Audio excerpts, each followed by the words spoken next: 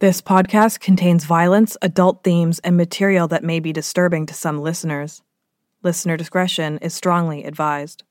True North True Crime is produced on the traditional, ancestral, and unceded territory of the Squamish, Musqueam, and Tsleil-Waututh nations.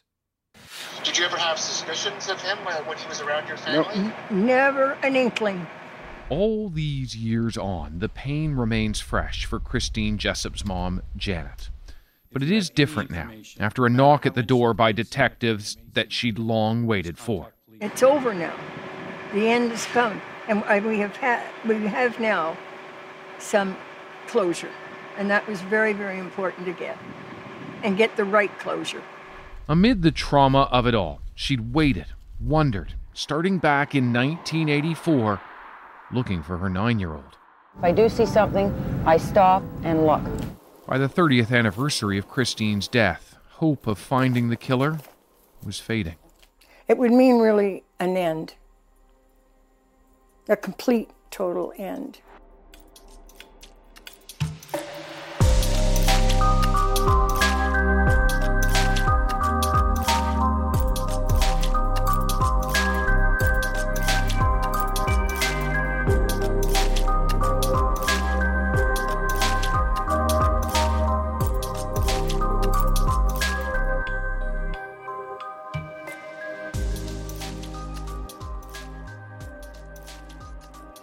Hello everyone, and welcome to another episode of TNTC Shorts.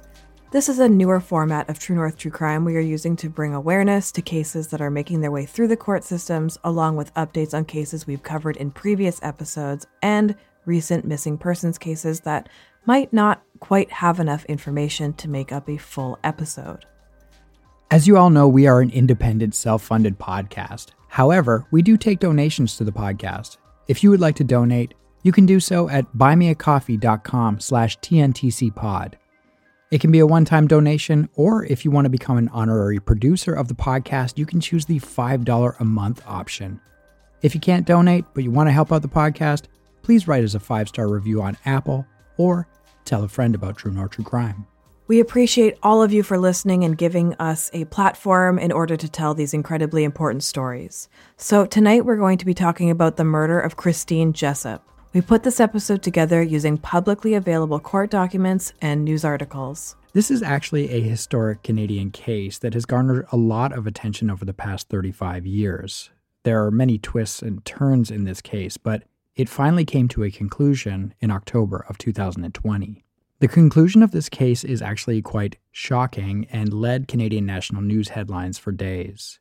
So we want to take this time to break down the details of this story for you. We are talking about the murder of Christine Jessop, a 9-year-old girl whose decomposing body was found in a farmer's field in 1984. This case takes place in what was known as the village of Queensville, Ontario, which is about an hour outside of Toronto. In the 80s, this area would have been quite rural. Christine Jessop was born on November 29, 1974, and she lived with her mom and her dad and her older brother. The family lived in an area of Queensville that had a real neighborhood kind of feel, with tree-lined streets and houses that were quite close to one another. The neighbors all seemed to know each other quite well. Christine Jessop was well known to many in the community. She was a healthy, happy 9-year-old with a big smile and bright blue eyes. She liked baseball and riding her bike, and she loved her pet beagle named Freckles. So much so that she actually dreamed of growing up to be a veterinarian. Christine was a little shy and rather small for her age, as she weighed only 40 pounds. The 3rd of October, 1984, was a school day. Her mom and brother had gone to the jail that day to visit Christine's father. She really wanted to go and had apparently got upset when her mom told her she couldn't. So her brother and mom were not home when Christine was let off the school bus outside her home at about 3:45 p.m. Christine then went to a nearby store to buy some bubble gum. At about 4 p.m., she was seen walking with her bicycle in the direction of her home. This was the last time she was seen alive by any witnesses. At about 4:40 p.m., Christine's mother and brother returned to the Jessop home. Christine's mother found her bicycle in the shed and her school bag in the pantry, but she could not find Christine.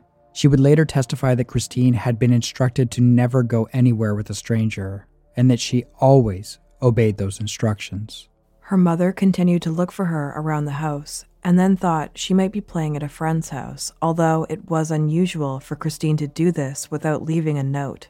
Eventually, at 7 p.m., she phoned the police. Searches to find Christine would be unsuccessful. Tragically, on December 31st, 1984, Christine Jessop's remains were found in a grassy field in Brock Township in the Durham region. Her body was located about 20 feet from the laneway where it could not be seen from the road. The location was some 51 kilometers from the Jessop home. Some loose buttons from her blouse, her shoes, and her pants were found on the ground close to her body. Her underpants were found in the grass near her right foot. Her blouse, turtleneck, sweater, and sweatshirt were pulled up over her skull. Her legs were in an outstretched position. Subsequent examination of her underpants revealed blood and semen in the inner surface of her underwear. There were also 5 cutting injuries to the chest made by a weapon with a very sharp cutting edge. 3 of these were inflicted from the back and 2 from the front. The pathologist concluded that Christine Jessop's death was caused by multiple stab wounds to her body. Now, because of where Christine's body was found, the case was handed over to the very inexperienced Durham Police Department. As the investigation floundered, the police became more aggressive. They pressed the Jessop family for a name of anyone who could have done this crime. Eventually, on February 14th, 1985, Durham police became interested in Guy Paul Morin, a neighbor of the Jessops. Christine's mother had told police he was a weird type guy. Morin lived with his parents right next door to the Jessops. The 24-year-old worked as a furniture sander and played clarinet in a community band. The police and community members didn't really have a favorable view of the Morin family. The Morin family was reclusive, at times combative, and their home was surrounded with junk and work materials. In addition, Morin did not join the search for Christine, and he didn't attend the funeral.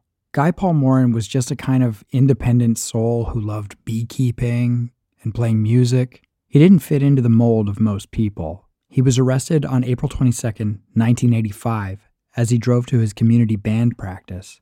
He was denied bail and spent 10 months in jail awaiting trial on the charge of first-degree murder. His life would never be the same again. Morin would actually have a pretty solid alibi.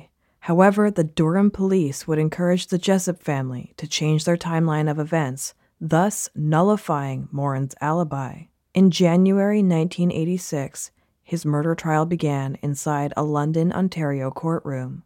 It was a case that the defense maintained was full of holes. A police officer was charged after it was discovered he had switched a cigarette butt found at the murder scene. There was also testimony from a known liar who told the court that he heard a jailhouse confession. The jailhouse informant claims that Morin began screaming in the middle of the night and confessed to the crime. This was a ridiculous lie. 1 month later, almost a year after his arrest, Morin was acquitted. In June 1987, the Ontario Supreme Court ordered a new trial, which began again in November 1991. The second trial ran for 9 months in 1992. At the time, it was the longest murder trial in Canadian history. This trial cost taxpayers approximately $11 million. The jury deliberated for 8 days and finally reached a first-degree murder conviction. Morin was sentenced to life in prison. Improvements in DNA testing led to a new DNA test in January of 1995, which excluded Morin as the murderer. Morin was acquitted on January 23, 1995, in response to the new DNA evidence that all the parties had agreed were accurate. Morin would state, "I'm just in heaven. I'm happy. I'm free. That's how I feel. Free." Morin's father said, "I think there's a lot of wrongs that have to be righted." Christine Jessop's brother Ken, who was 14 years old at the time of his sister's disappearance, broke down in court and apologized outside of the courtroom for all that was said about Guy Paul Morin. He would state, "Every time you see them, the Crown or the police, they turn and they tell you that this is the man. He's going down this time. And after 10 years of hearing that, Ken said he didn't know what else to think. He felt brainwashed.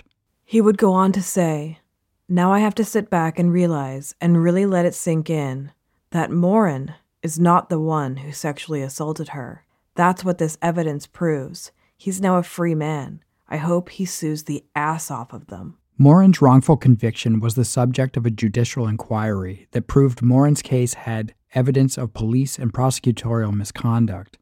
Wiretap and interrogation tapes were lost or erased, and potentially vindicating evidence was misplaced or tainted. Evidence was also found of misrepresentation of forensic evidence by the Ontario Centre of Forensic Sciences. The Ontario government apologized to Morin for his prosecution and paid him $1.25 million in compensation. At some point, the Toronto police took over this case, and for decades they would bring out the 400 boxes of evidence and go over the case piece by piece. One of the Toronto investigators, Detective Sergeant Steve Smith, became inspired after seeing a presentation on how the Golden State Killer was identified using DNA websites like 23andMe. They were able to narrow down the possible killer from 30,000 people to just two brothers with the last name Hoover. But there was a problem. One of them had died by suicide. The police considered exhuming the man's body, but realized that the Center for Forensic Sciences might have stored his blood following his suicide. Law enforcement obtained a warrant to access those blood vials and compared them with the sample left by Christine Jessop's killer. On October 15, 2020, nearly 36 years after Christine Jessop was sexually assaulted and killed, Toronto police identified the man they say is responsible for her murder. Through DNA evidence, police announced semen found on Jessop's underwear was matched to a Toronto resident named Calvin Hoover, who was 28 at the time he killed Christine. However, Hoover died by suicide in 2015. So who was Calvin Hoover?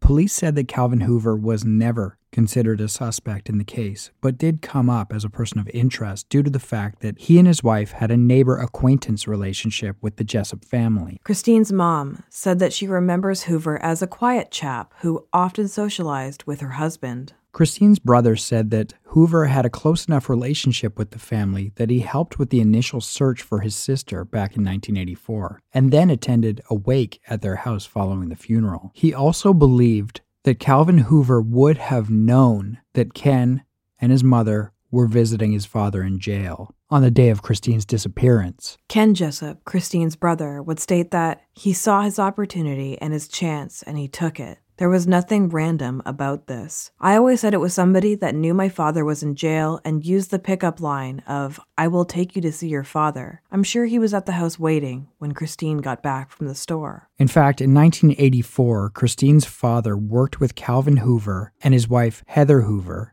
at Eastern Independent Telecom. Heather Hoover actually used to babysit Christine. In 1984, police were told that a silver Datsun may have been used in the kidnapping of Christine. Through witness statements, they have since learned that Hoover drove a silver 1980 Pontiac Phoenix, a compact vehicle that resembles the Datsun. Police say following Morin's acquittal, there's evidence showing Hoover attempted to go off the radar. He also started drinking more, frequenting pubs and bars near his home, gambling, and using cocaine. The year after Morin's exoneration, in April 1996, Hoover was arrested for drunk driving in Ajax. By December, he'd pleaded guilty, received an $800 fine, and a 1-year driving ban, according to court documents. In 1997, Calvin Hoover and Heather divorced after spending more than a decade together. Their children remained with her. Hoover remarried in 2003, but his life remained turbulent. In fact, in 2009, his second wife died of natural causes. By 2010, Hoover had had several car accidents. He also began to tell friends and family about ongoing suicidal ideation.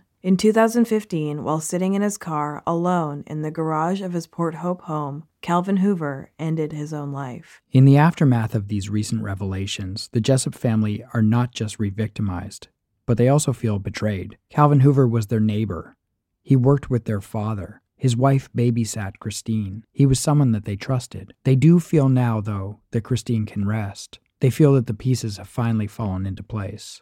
Christine's brother Ken would state, I would have liked to see Hoover face his crime, but I think he has already faced it, and I'm sure it is really hot where he is right now, and I hope he enjoys the long stay. Rotten hell, you bastard. Police say they are still actively working on the Jessop case despite the significant break. So far, there are no indicators that Calvin Hoover was involved in any other violent crimes. There are also no indications that Heather Hoover knew anything about the crime. This brings us to the end of another episode of TNTC Shorts.